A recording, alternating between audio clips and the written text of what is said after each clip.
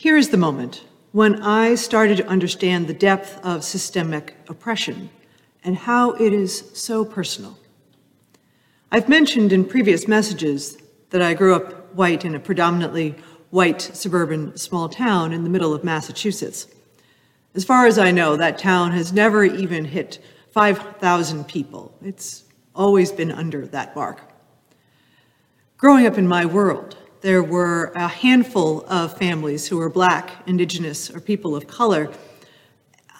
And on some afternoon, in about sixth grade, I was playing with a friend at her house. She was Jewish and white. The house adjacent to her yard had a family with a white mother and two, I think, teenagers, both of whom were adopted, Black, a brother and sister.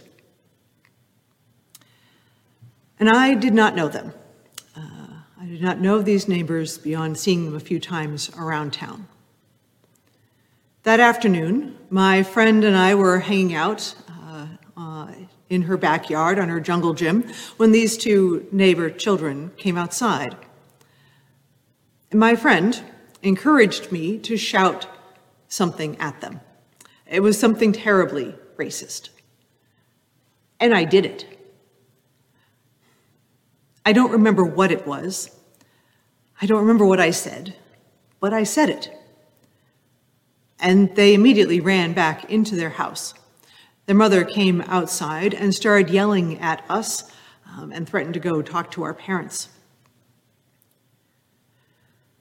So in addition to being terribly embarrassed and shocked at myself for what I just did, I looked at my friend. I knew enough about Judaism to know that people in her tradition and culture had been oppressed for centuries. And there she was, encouraging terrible treatment of other people who also suffered from bias and racism. Why? Why was she inflicting this upon them when her own people knew harm? And I was able to take it one step further in my mind. Wouldn't it be so much better if people who were marginalized, oppressed, could find common cause and work together? All these years later, and I am still amazed at how easily I went along with her. I mean, truly, I did not think about it at all, which is probably partially why I don't remember what I said. What stuck with me just as much is that tiny glimpse at how complicated oppression is in our world, of how people are set against each other, of how one group enforces oppression of another, and of how our world would be vastly improved for people understanding each other as human rather than other. How the world can be an entirely transformed place if we knew each other's struggle and made a different choice. So much is before us, so much is within us.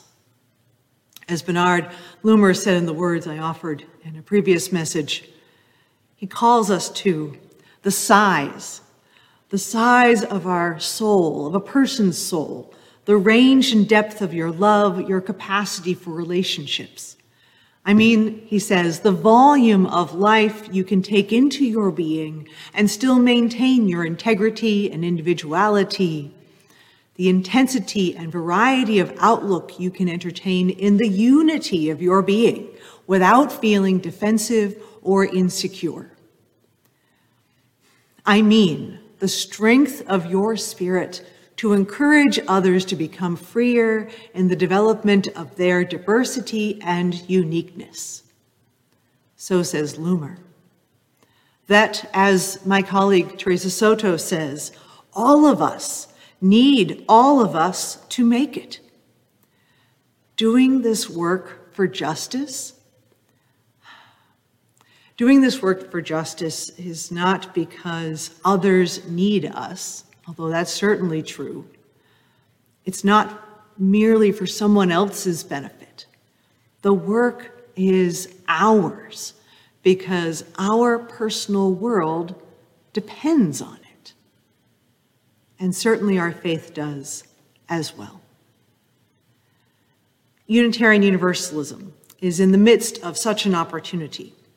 Earlier this spring, about 20 people from this congregation signed up to participate in a study action program with 4 other Unitarian Universalist congregations in our area. The document we studied was a report called Widening the Circle of Concern, and this report came from the Commission on Institutional Change that was approved by the vote of the delegates, members, like many people in this congregation, approved by a vote of the congregations in 2017.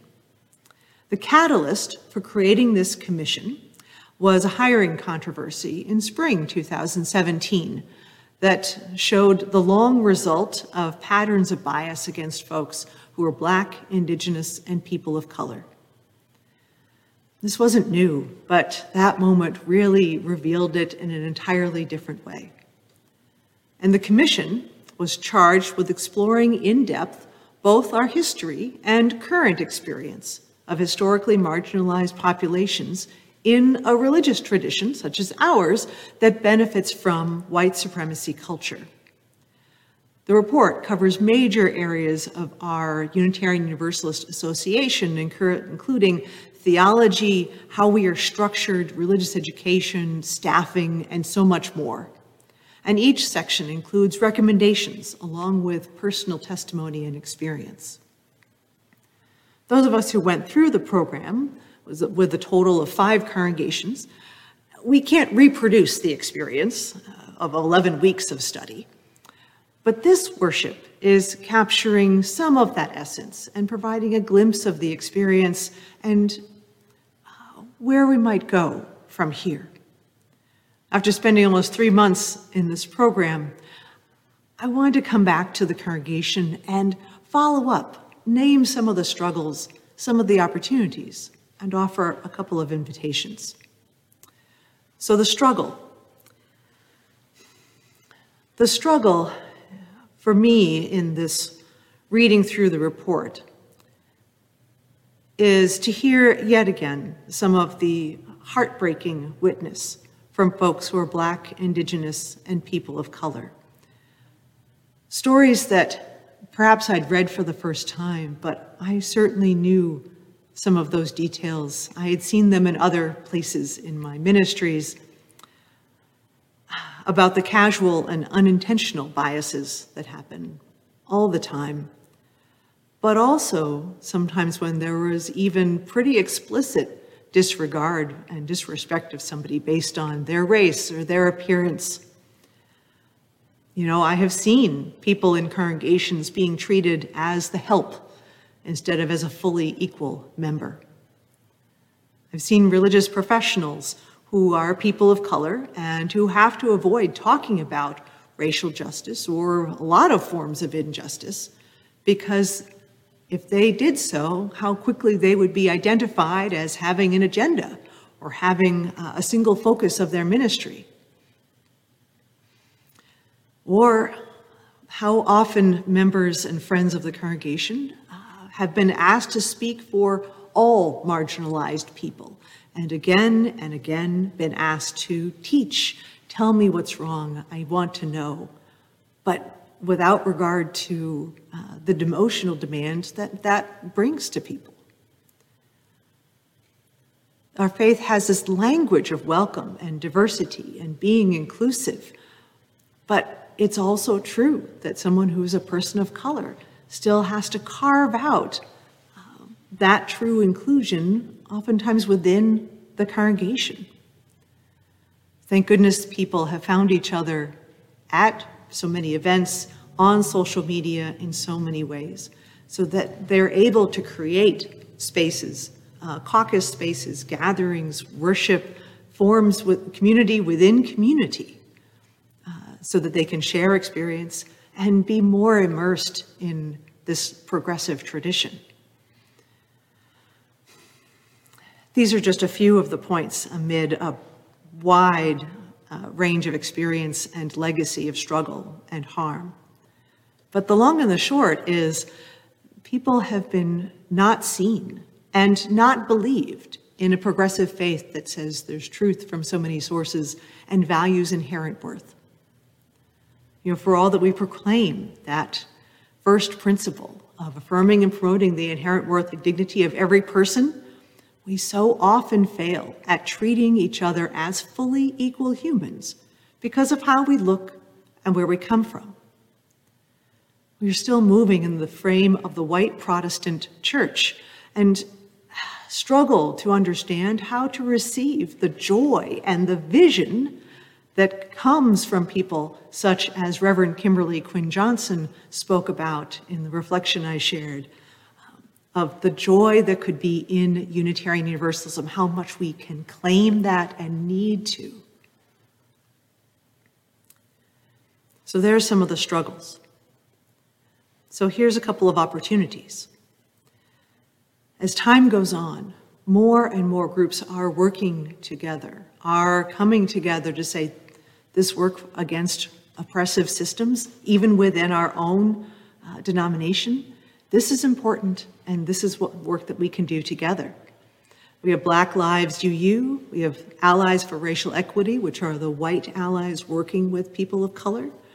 Our religious educators are leaders in this effort, ministers, members as well, and the denomination itself, saying this is truly important. We need to take up this work that is the work of our time. And we also have the addition of an eighth principle that is being proposed and approved so far by many congregations, and we're starting to talk about that here. The eighth principle would be an addition to our current 7 principles. And in some, the eighth principle says that we promise to build a safe and welcoming community free of racism and oppression.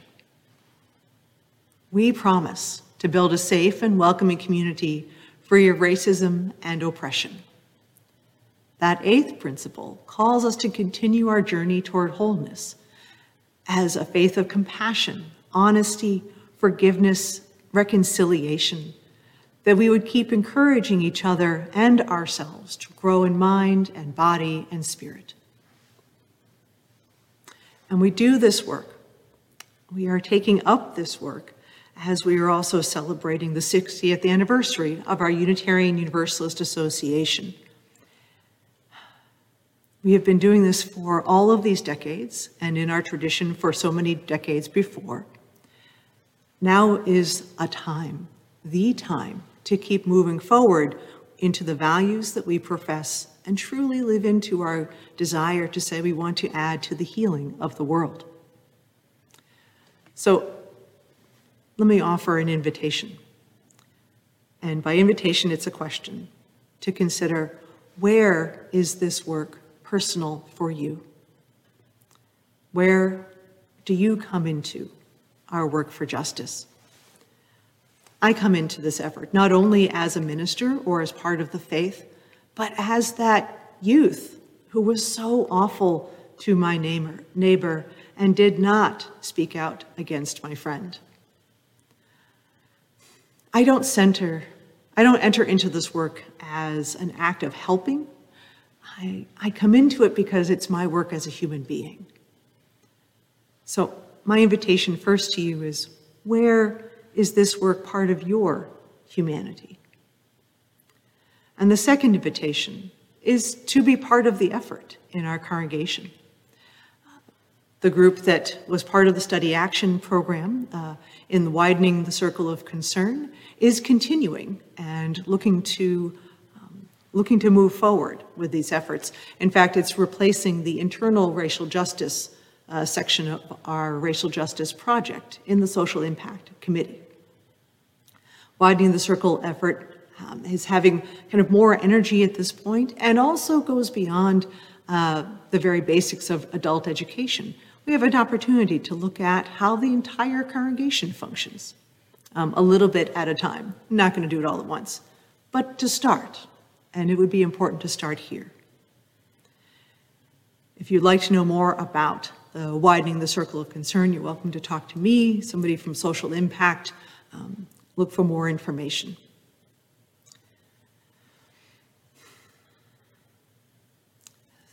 There are so many ways in which we have faltered and failed in this work for justice.